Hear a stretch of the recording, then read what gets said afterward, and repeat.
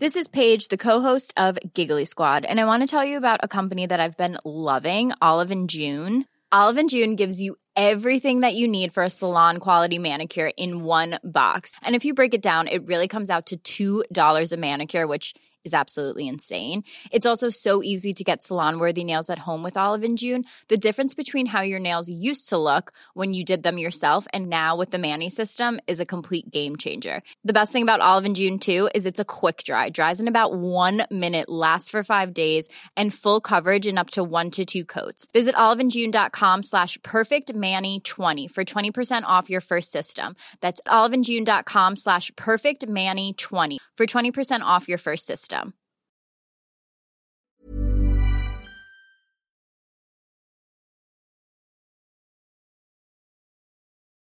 Before we start, I have to do a little clap to synchronise the audio. That's not familiar.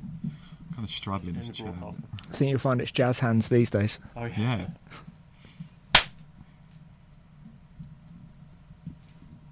Hello, and welcome, or should I say, welcome back to the Indie Football Podcast. I am Ed Mallion. I am back from the Ryder Cup, where you may have seen that European victory sent the Americans home very salty indeed. No salt in this room, only two of my favourite people. To my left, may I introduce to you our man about London town, the the man who just loves covering Arsenal more than life itself. It's Luke Brown. Hi, you're right, Ed. I am great. The Mourinho apologist on here on a day when Mourinho needs apologists. Someone's got to stand up for the man. Someone's got to stand up for the downtrodden people in society, and Jose, of course, is one of those. To my right, a debutant, would you believe? It is ESPN's Chelsea correspondent. Liam, how do you pronounce your surname? I always get it wrong. Toomey. Think Chuckle Brothers. Liam Twomey is on the podcast. Brother. There was a kid at my school who had the same surname as you, but said it differently. So I'm not saying you've got it wrong, but maybe just rethink how you say it. But Liam, you were at Chelsea Liverpool. I was. At the weekend.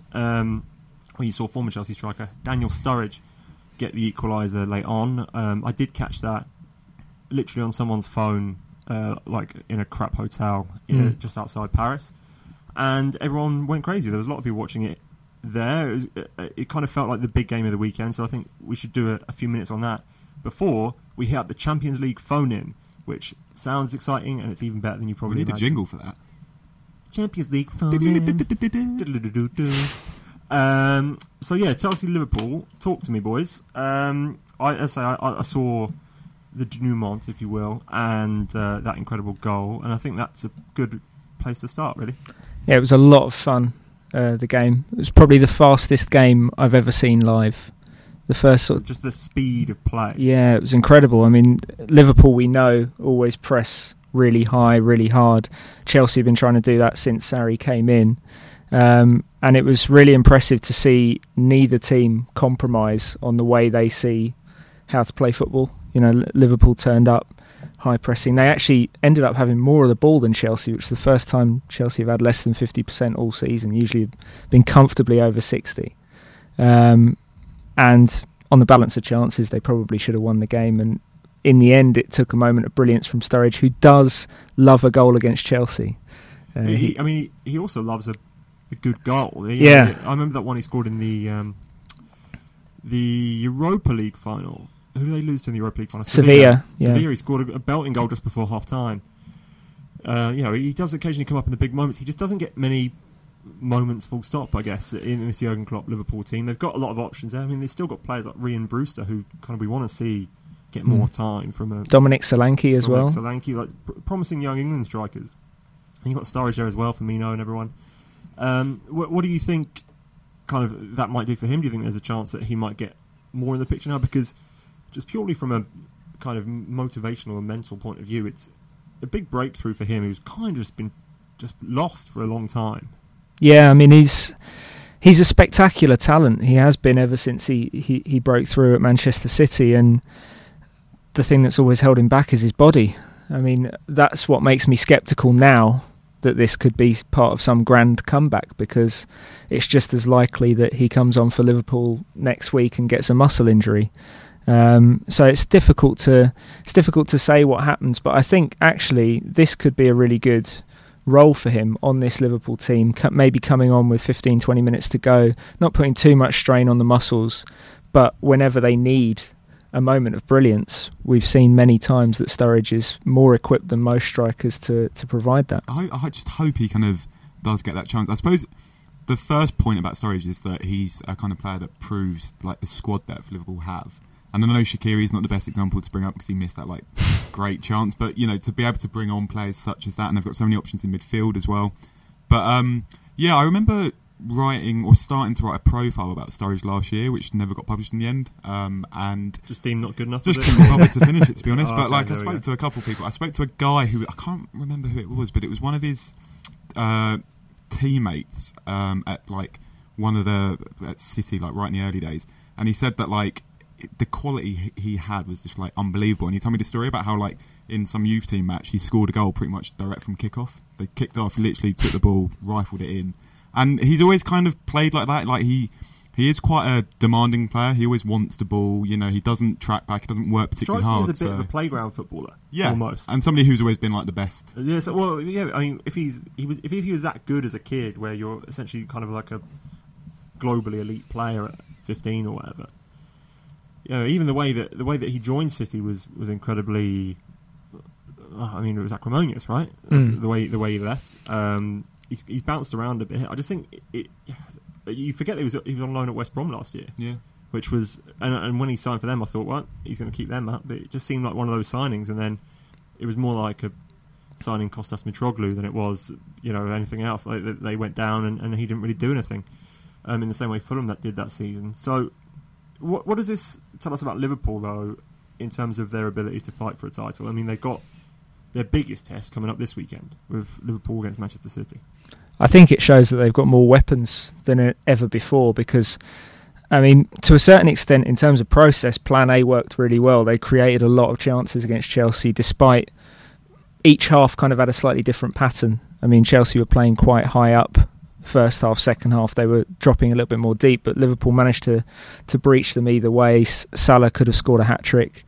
Shaqiri missed that gilt-edged chance. But then when all else fails, they do have that final option on the bench of Sturridge, who can just do something that no one would have thought possible. And they didn't have that last year or the last couple of years, partly because of Sturridge's injuries, but also because they didn't really have a bench until now. And I think that's a big weapon for Liverpool. Also, players that were guaranteed starters for them before are now kind of bench options, which is probably better. Like Alberto Moreno off the bench, yeah, okay. Like if he's your starting left back for 38 games in the Premier League, you're in trouble.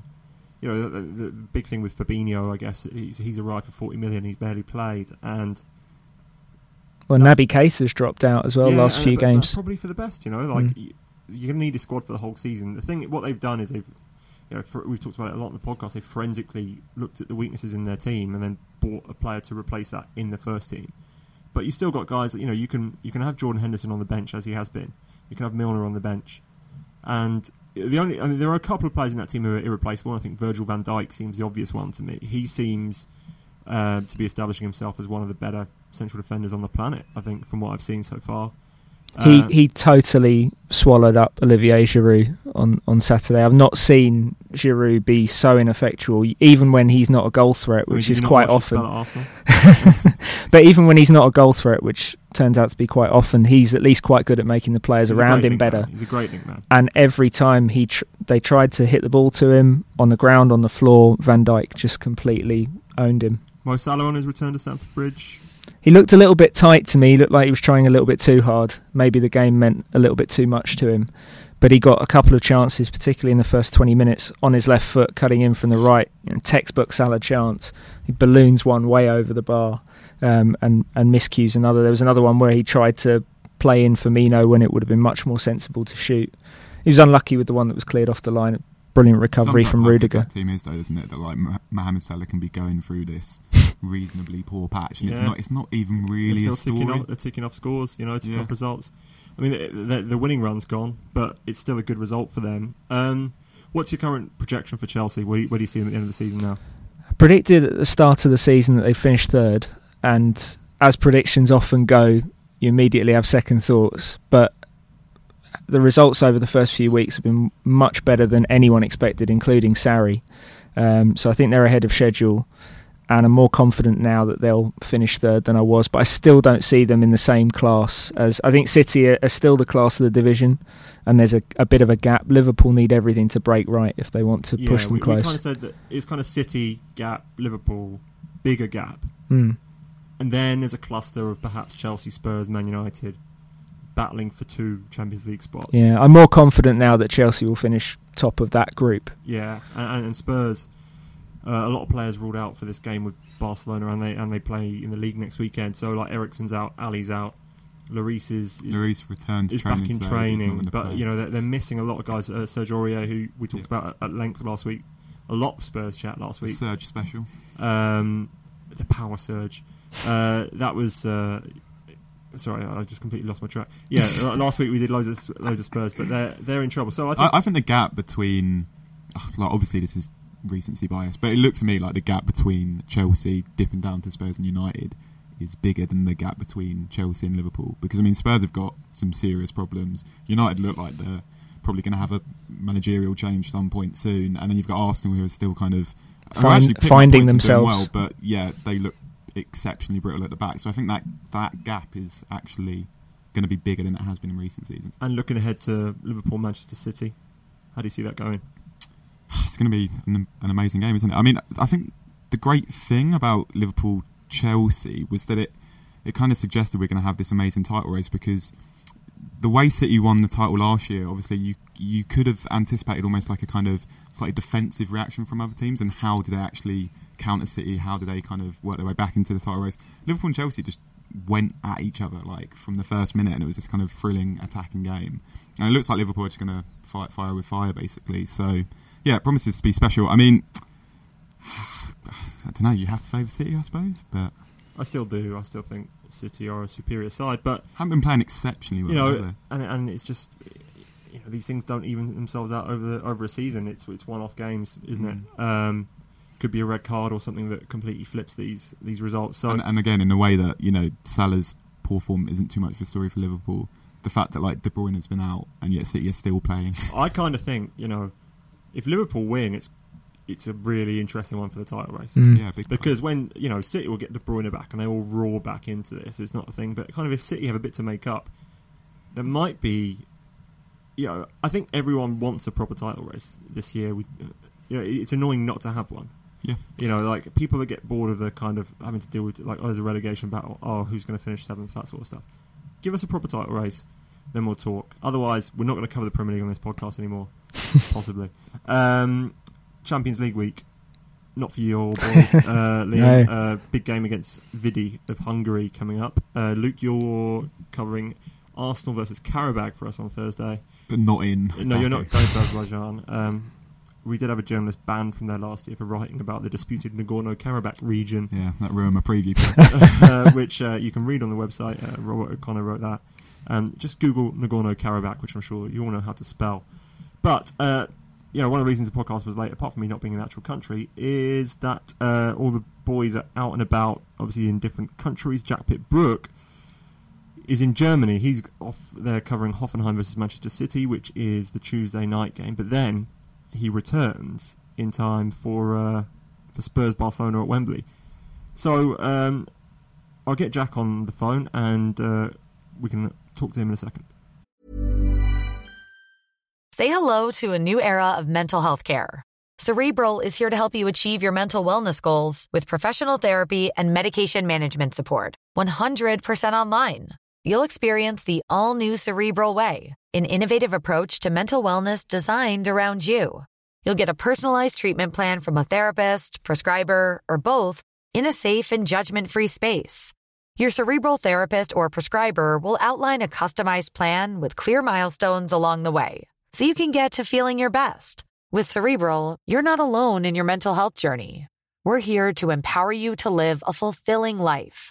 So take that first step towards a brighter future and sign up today at Cerebral.com/podcast and use code ACAST to get 15% off your first month. Offer only valid on monthly plans. Other exclusions may apply. Offer ends July 31st, 2024. See site for details. Hey, I'm Ryan Reynolds. At Mint Mobile, we like to do the opposite of what Big Wireless does. They charge you a lot. we charge you a little. So naturally, when they announced they'd be raising their prices due to inflation, we decided to deflate our prices due to not hating you. That's right. We're cutting the price of Mint Unlimited from $30 a month to just $15 a month. Give it a try at mintmobile.com/switch. $45 up front for 3 months plus taxes and fees. Promo rate for new customers for limited time. Unlimited more than 40 gigabytes per month. Slows full terms at mintmobile.com.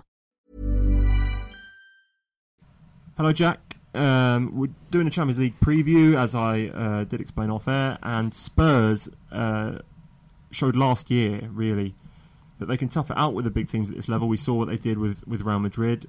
Spurs-Barca at Wembley is a very enticing game, but what do we actually expect from them against Barcelona on Wednesday night? Hi, Ed. My expectations for Tottenham on Wednesday night are not very high, to be honest. I know they've certainly turned a corner in recent games after that 3-game losing streak. They've actually played okay in the second half against Inter. Those 3 losses, then I thought they were a bit better when they won at Brighton, ground out the win against Watford, ground out the win at Huddersfield. So results have improved. Performances have slightly improved, but it's still not what you would describe as being classic Spurs.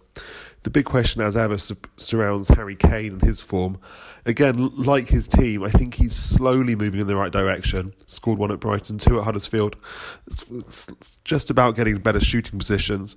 But as with the rest of the team, it's not really the Kane of the last few years. I know they're playing against Barcelona, and that might make people pessimistic about the game, but then Barcelona are in a crisis of their own. I think they've dropped 6 or 7 points in the last 3 La Liga games, and so they will be coming in with no confidence either. So I think it could be a good game, but it's not going to be a classic. And so if they are to win this game, what is the game plan do you think Pochettino's going to have to turn to? It's a team he's familiar with playing against, but what strategy is he actually going to put out there? It's interesting because before the game, Pochettino said that he wanted Spurs to play on the front foot, and that was the best way to stop Barcelona. He said that Spurs had to try to have possession, to play in the Barcelona half, to push Messi as far away from their goal as possible, because they know that if Messi gets the ball near their goal, then it's going to be terrible, as he said. That said, if you look, my memory of the famous home wins against Borussia Dortmund and Real Madrid last year is that Spurs didn't really need to dominate possession. It was more a case of sitting back, but using possession when they had it and attacking hard on the counter-attack. The way they cut through Dortmund and Real Madrid for those goals was really memorable. But the thing is, they did that when they had Dele Alli, who's obviously injured at the moment, Heung-min Son in top form, he's only just come back from the Asia Cup. And that means that it's not really going to be... I don't know if Spurs can play that kind of fast counter-attacking style against Barcelona. I'm not really sure what sort of Spurs we're going to see on Wednesday night, to be honest, especially given that Yama Tongan and Moussa Dembele are also injuries outs. And, those are, again, 2 of their most experienced players. I think they're going to have to be very reliant on Kane. They're going to need Eriksen to step up. He hasn't started the season especially well. They'll need a big contribution from Lucas Moura. So it's funny. The more I think about this game, I don't really know what to expect. But perhaps the stage is set for Messi to take over. And of course, as I said, you're in Germany for Manchester City against Hoffenheim. It should be pretty regulation, I think. But Hoffenheim have a threat that you're keeping an eye on, I believe, that you've written about today. Yeah, I'm currently in Sinsheim, which is a strange place. It's basically it's like a motorway with some service stations and drive-thrus and a football ground where Hoffenheim play. But yeah, this evening Manchester City are playing there. And Hoffenheim's an interesting story, obviously, because they've kind of come from nowhere, funded by local software magnate. But now they're in the Champions League. And one thing that they've done very well is finding good, young, cheap Brazilian players, bringing them over for not much money, making them into established players in the European leagues, and then selling them for a big profit. Luis Gustavo, who went on to Bayern Munich, Carlos Eduardo, who went on to Ruben Kazan, and most famously Roberto Firmino, who now plays for Liverpool. All of them, generating big profits for the club. The next man, or the next part of that production line, is Joelinton, who will be playing up front for Hoffenheim tonight. He's an interesting guy because, again, he came from Sport Recife. fairly unheralded, had to go on loan to Rapid Vienna for a few years to kind of learn European football, but he's now probably the first name on the team sheet and really embraces the kind of aggressive pressing style of Julian Nagelsmann. So I'm looking forward to seeing him play. I think he's going to give City a bit of a rough time. It's funny with City because they lost the first game at home to Lyon. Suddenly, all these other games have a bit of added extra pressure, and they're not going to breeze through the group as perhaps we thought they would. But maybe that's a good thing. I mean, that's what Pep Guardiola said in the press conference yesterday, is that he kind of wants City, like everyone at City, the club, the players, the fans, to take this competition as seriously as he does. And maybe the fact that they did screw up the first game and they now have what he called 5 finals left in the group stage, that might encourage them to appreciate the competition, respect it, value being in it, value staying in it, and perhaps that might kind of create the kind of enthusiastic atmosphere that he's been begging people at City to really conjure up for these games. So it's going to be an interesting one. Thank you, Jack Pittbrook. In Germany with Manchester City. Back in Manchester is our Northern football correspondent, Mark Critchley, who's had quite the week, really, dealing with the fallout of a certain Portuguese man who's not having his way at the moment. So, Critch, do you think the Mourinho situation is likely to bleed into the Champions League? I see absolutely no reason why not. It's like a contagion that's spreading, and it's not competition specific. It runs much deeper than that. You can tell that from the performance on Saturday. I personally wasn't at the Brighton defeat, but I'm reliably told that was much worse. But still, in terms of watching United firsthand, Saturday was the most inept, kind of listless display that I've seen from them under Mourinho, and I thought Luke Shaw was absolutely right afterwards to come out and call it horrendous. Mourinho himself has talked a lot about attitude recently, and it now feels as though the pool of players that you can trust to at least look like they're performing for him and trying to turn things around, that pool seems to be shrinking. On Saturday, it seemed to me like you just had Young, of course, Marouane Fellaini's trusted lieutenant, Matic, and McTominay, a kid that, owes everything to him. There's players like Shaw who know they have something to prove and they're playing, moderately well, but the rest just seem disillusioned, and it tallies with what we're hearing about dressing room unrest as well. The problems with Pogba and Martial have been there for all to see. Valencia and Sanchez, they were bombed out on Saturday. I think basically we're coming to a point now where a few good results do not solve the underlying issues. They simply kind of slow the news cycle down a little bit and give everyone a chance to breathe and allow the club to muddle on until the next defeat, which you have to say is just no position that Manchester United should be in. And what do you make of these reports we've seen linking Conte and Zidane, and particularly one I saw on the front of Corriere dello Sport, which is the Beppe Marotta Conte element of that story? Yeah, I think the thing to note on Conte is that yes, he's on the market, and yes, people are suddenly starting to remember that, but he's still being paid by Chelsea to the tune of about £9 million a year, and he will be for the remainder of the season, so long as he does not take up another job. Now, you'd imagine that given how hard he had to fight for that severance package, given how long it took to come to him, that any offer would have to be a substantial one, and it would also probably have to be long-term rather than as a stopgap. On United's side, I think you also have to consider, would they really want to follow up Mourinho with another manager who's just left Chelsea in quite acrimonious circumstances? On Marotta, it's an interesting one that's only just emerged over the weekend since his announcement. But he said that he intends to take a sabbatical rather than jump into another job. And I think we've seen other names like Paul Mitchell at Red Bull Leipzig linked with this director of football role that United are looking to appoint. So I think for now, other avenues are more likely. And then, Zidane, who is probably the most likeliest candidate in terms of a Mourinho replacement. He's someone who would command the respect of certain members in that dressing room, and he would steady things somewhat, I think, even if we're sceptical about just how good a manager he is. But I think really the bottom line is this: when has Ed Woodward moved to sack a manager in the past? With Moyes, it was immediately after the Champions League was out of reach. Van Gaal had a stay of execution up until the FA Cup final, but he'd effectively been sacked before his post-match press conference that day, and I think he would have gone even earlier had they not reached the final that year. So I think Woodward would be reluctant to change mid-season. I think he's reluctant to change mid-season, and I think history shows that to an extent. The caveat to all this is that Mourinho is a different animal to Moyes and Van Gaal, and he could make the situation impossibly toxic and almost force Woodward's hand. So it'll be results. Results will be the kicker, the momentum that brings a decision forward, if you like. So lose to Valencia tonight, struggle against Newcastle, then there's the international break, and then there's a trip to Chelsea right after it. And if those 3 games go poorly, you wonder then whether things have to come to a head. Thank you, Critch. Miguel is next up. We're going to talk to him about Spurs Barca, where he will be on Wednesday night. Migs, Barca rested Messi on Saturday. With this game in mind, what do you think that tells us about Spurs' improved standing in Europe among the sort of big clubs? Well, Spurs have developed a huge amount of respect in Europe now, particularly Spain, where obviously Madrid have been looking at Pochettino and Kane so intently and would have greatly taken Pochettino in the summer. So that's, that in itself has framed opinions of Spurs.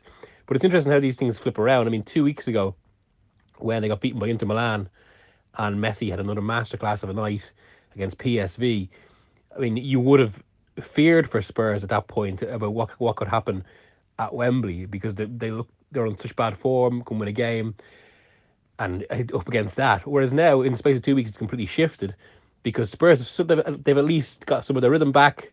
They've picked up points again. They've showed their durability, and Barca, albeit with Messi in and out, because games like this have dropped so many points in the last 2 weeks, it could completely almost change the perception of their season. In saying that, it's what it always comes back to with Barca, and what is pretty much their defining element right now. If Messi's on it, then you can forget about everything else. And that's what's been responsible for their last few league titles. That's what is responsible for most of their victories now. And that is the major responsibility for Spurs, finding a way to kind of shuttle him out of the game or do something. But if he's on form, then they can almost forget about it. If he's not at his best, then this Barca side has vulnerabilities. And even if Spurs themselves aren't at their best, I think they still have an organisation. Tactically, you could actually argue there's slightly more about Spurs and Pochettino than there is about Barca and Valverde. But they don't have Messi. And I know you're obviously focused on this game, but you're also at Chelsea Liverpool on Saturday. I've been discussing that here with Liam and Luke. What do you expect from them in a kind of a tough trip for Liverpool to Naples, where Carlo Ancelotti's waiting? It sounds like the locals aren't particularly pleased with him. Liverpool very much impressed me on Saturday against Chelsea, but for very different reasons. To be honest, even though they're kind of building up a siege towards the end of that game, I was expecting a defeat. I was surprised at Sturridge's late goal, and I thought it was one of the kind of almost one of those typical stories with Klopp at Liverpool, where they're so good to a certain point, but then ultimately they just can't take it through. And okay, they didn't win the game, but I think that draw and the manner of it and the meaning of it will be almost more important to Liverpool than, say, having won that game. You could just had got out of a situation we would have seen before. So I think they're going to be very dangerous for everyone this season in that regard.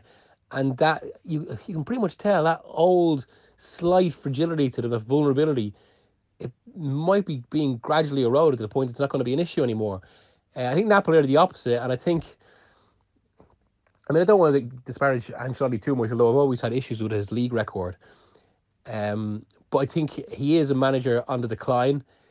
I think I suppose the major thing with him and Napoli is that Sarri had such a defined style imposed in that team, and it was applied so rigorously, whereas Ancelotti is so much more laissez-faire. And as with Bayern after Pep, it feels like Napoli are still, a lot of the players are still almost performing that style from muscle memory, but that's gradually fading away. So while Liverpool, I suppose, are gradually becoming a more resolute side, Napoli, I think, are gradually becoming a looser side. There still might be enough about them to trouble Liverpool, especially in Naples, which, is always going to be an awkward Champions League venue in that regard, and an intimidating Champions League venue. But I think Liverpool will just have too much. Although again, a draw in this situation will be by no means a poor result. And the last man to talk to has been at the Ryder Cup this weekend with me. It's Jonathan Liu, who's not going to Spurs versus Barcelona because he has an important five-a-side game. So, Johnny, tell us the situation here and what exactly is the prize on offer? Okay, so basically, my team, which we called Xmas, Jackson, Flax and Waxon, we started playing in this five-a-side league 3 years ago. And since then, there's been like 6 or 7 seasons. And we started in Division 1, and then we got relegated to Division 2, and then we got relegated to Division 3. Then there was a little sort of plateauing period in Division 3, and then we got relegated to Division 4, where the bottom of all 4 divisions, where we have now resided for a couple of years. And this season is our chance to basically get promotion for the first time. We're about 2/3 of the way through the season. We do pretty well. We feel like we've got a measure of most of the teams, and this is one of those sort of must-win games against a team whose name escapes me, actually. But it's very, very big, and the prize is an escape from eternal ignominy, which I think we can all agree is something that all men and women strive for most of their lives. Thank you to Johnny. Thank you to all the guys out and about. They have thankfully contributed to this podcast to get a nice Champions League phone in for the first time. If you like it, let us know. If you don't like it, don't tell us, because the boys get sad when they hear criticism.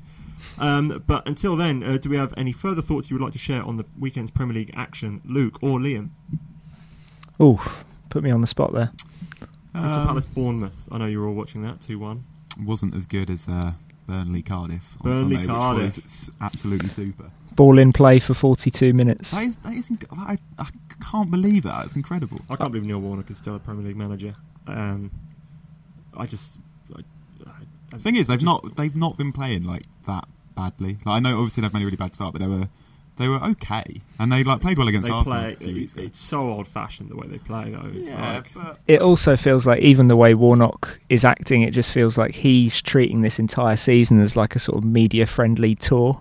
Yeah. He knows that they can't stay up, so he's just being as nice to every journalist or every interviewer as he can be. They don't look like it is almost like he's just going to enjoy it. Yeah. They don't look like a team that has a chance of staying up. Big season out. Why not? Yeah. Arsenal at the weekend. Yeah, same old story. They didn't play that well and won, so they're picking up points. That's doing better okay. than the other way around, though, isn't it? Yeah, I mean, well, obviously Arsenal supporters are like super neurotic, and there's been quite a lot of kind of, angst over, the fact that they're not playing very well, and they keep starting games like incredibly slowly. But Watford have made a really good start and have been playing very well, and probably did deserve something out of that match, but. They just the problem with Watford's style of play, I think this was the first time Javi Gracia has actually had to change his starting 11, which is insane. And they pressed relentlessly and played really well, and then 75 minutes they just died. Alex Iwobi comes on, runs down the right wing, sets up the goal, and then 2 minutes later Arsenal score again. So it was quite a kind of clinical performance from Arsenal, I suppose. How much do you feel like Arsenal have changed? Because they were always good at beating the teams they should beat, even under Wenger, weren't they? Yeah, I think there's... you can notice the improvement. Like, I didn't even think at the beginning of the season. Obviously, the City game you just scratched completely because they were never going to win that and never looked likely to win that match. But we were both at Chelsea, weren't we? And I thought for the Chelsea game that was kind of really in the balance, and they responded to that defeat really, really well. Kept picking up points, and I think that you can really start to see what Emery is doing with that team and what he's trying to achieve. And the problems he's got more at the moment is just trying to work out where to slot players. The problem is, though, when you're not playing well and you're getting results, that if the results take a downturn, then people are very quick to jump on you. Yeah. But this is very Emery. This is kind of what you'd expect from Unai Emery, I think, based on this. And I think it suits Arsenal after the last season and the whole Arsene Wenger pantomime of the last however many years. I think it suits them to kind of be flying under the radar a little bit at the moment. There's not too much fuss, they're kind of just keeping their heads down, getting on with business, and I think the really interesting thing this week in Azerbaijan and also at Craven Cottage on the weekend will be to see how Bernd Leno does in goal, because he came on for Czech, who did his hammy just before half time and had a great second half. Made like an absolutely superb save to deny Troy Deeney, and you can just see like how he kind of knits that defence together a little bit better than Czech, and he was spraying around passes and stuff. So yeah, I think that's the big kind of talking point ahead of Azerbaijan, if there is one. And we will be discussing Azerbaijan next Monday, the big game, Karabakh versus Arsenal, the big game, Chelsea versus Videoton. Thank you, guys. Sorry, they're not called Videoton anymore, just Vidi. Thank you for ending on that. Thank you for all our phoning helpers, Miguel Delaney, Jack Pitt-Brook, Mark Critchley, and Johnny Lou, who we all wish the best of luck in his five-a-side conquests. On Wednesday night, I've been Ed Mallion. Thank you to Luke, thank you to Liam, and thank you to Acast, our podcast providers. Until next time, thank you for joining us.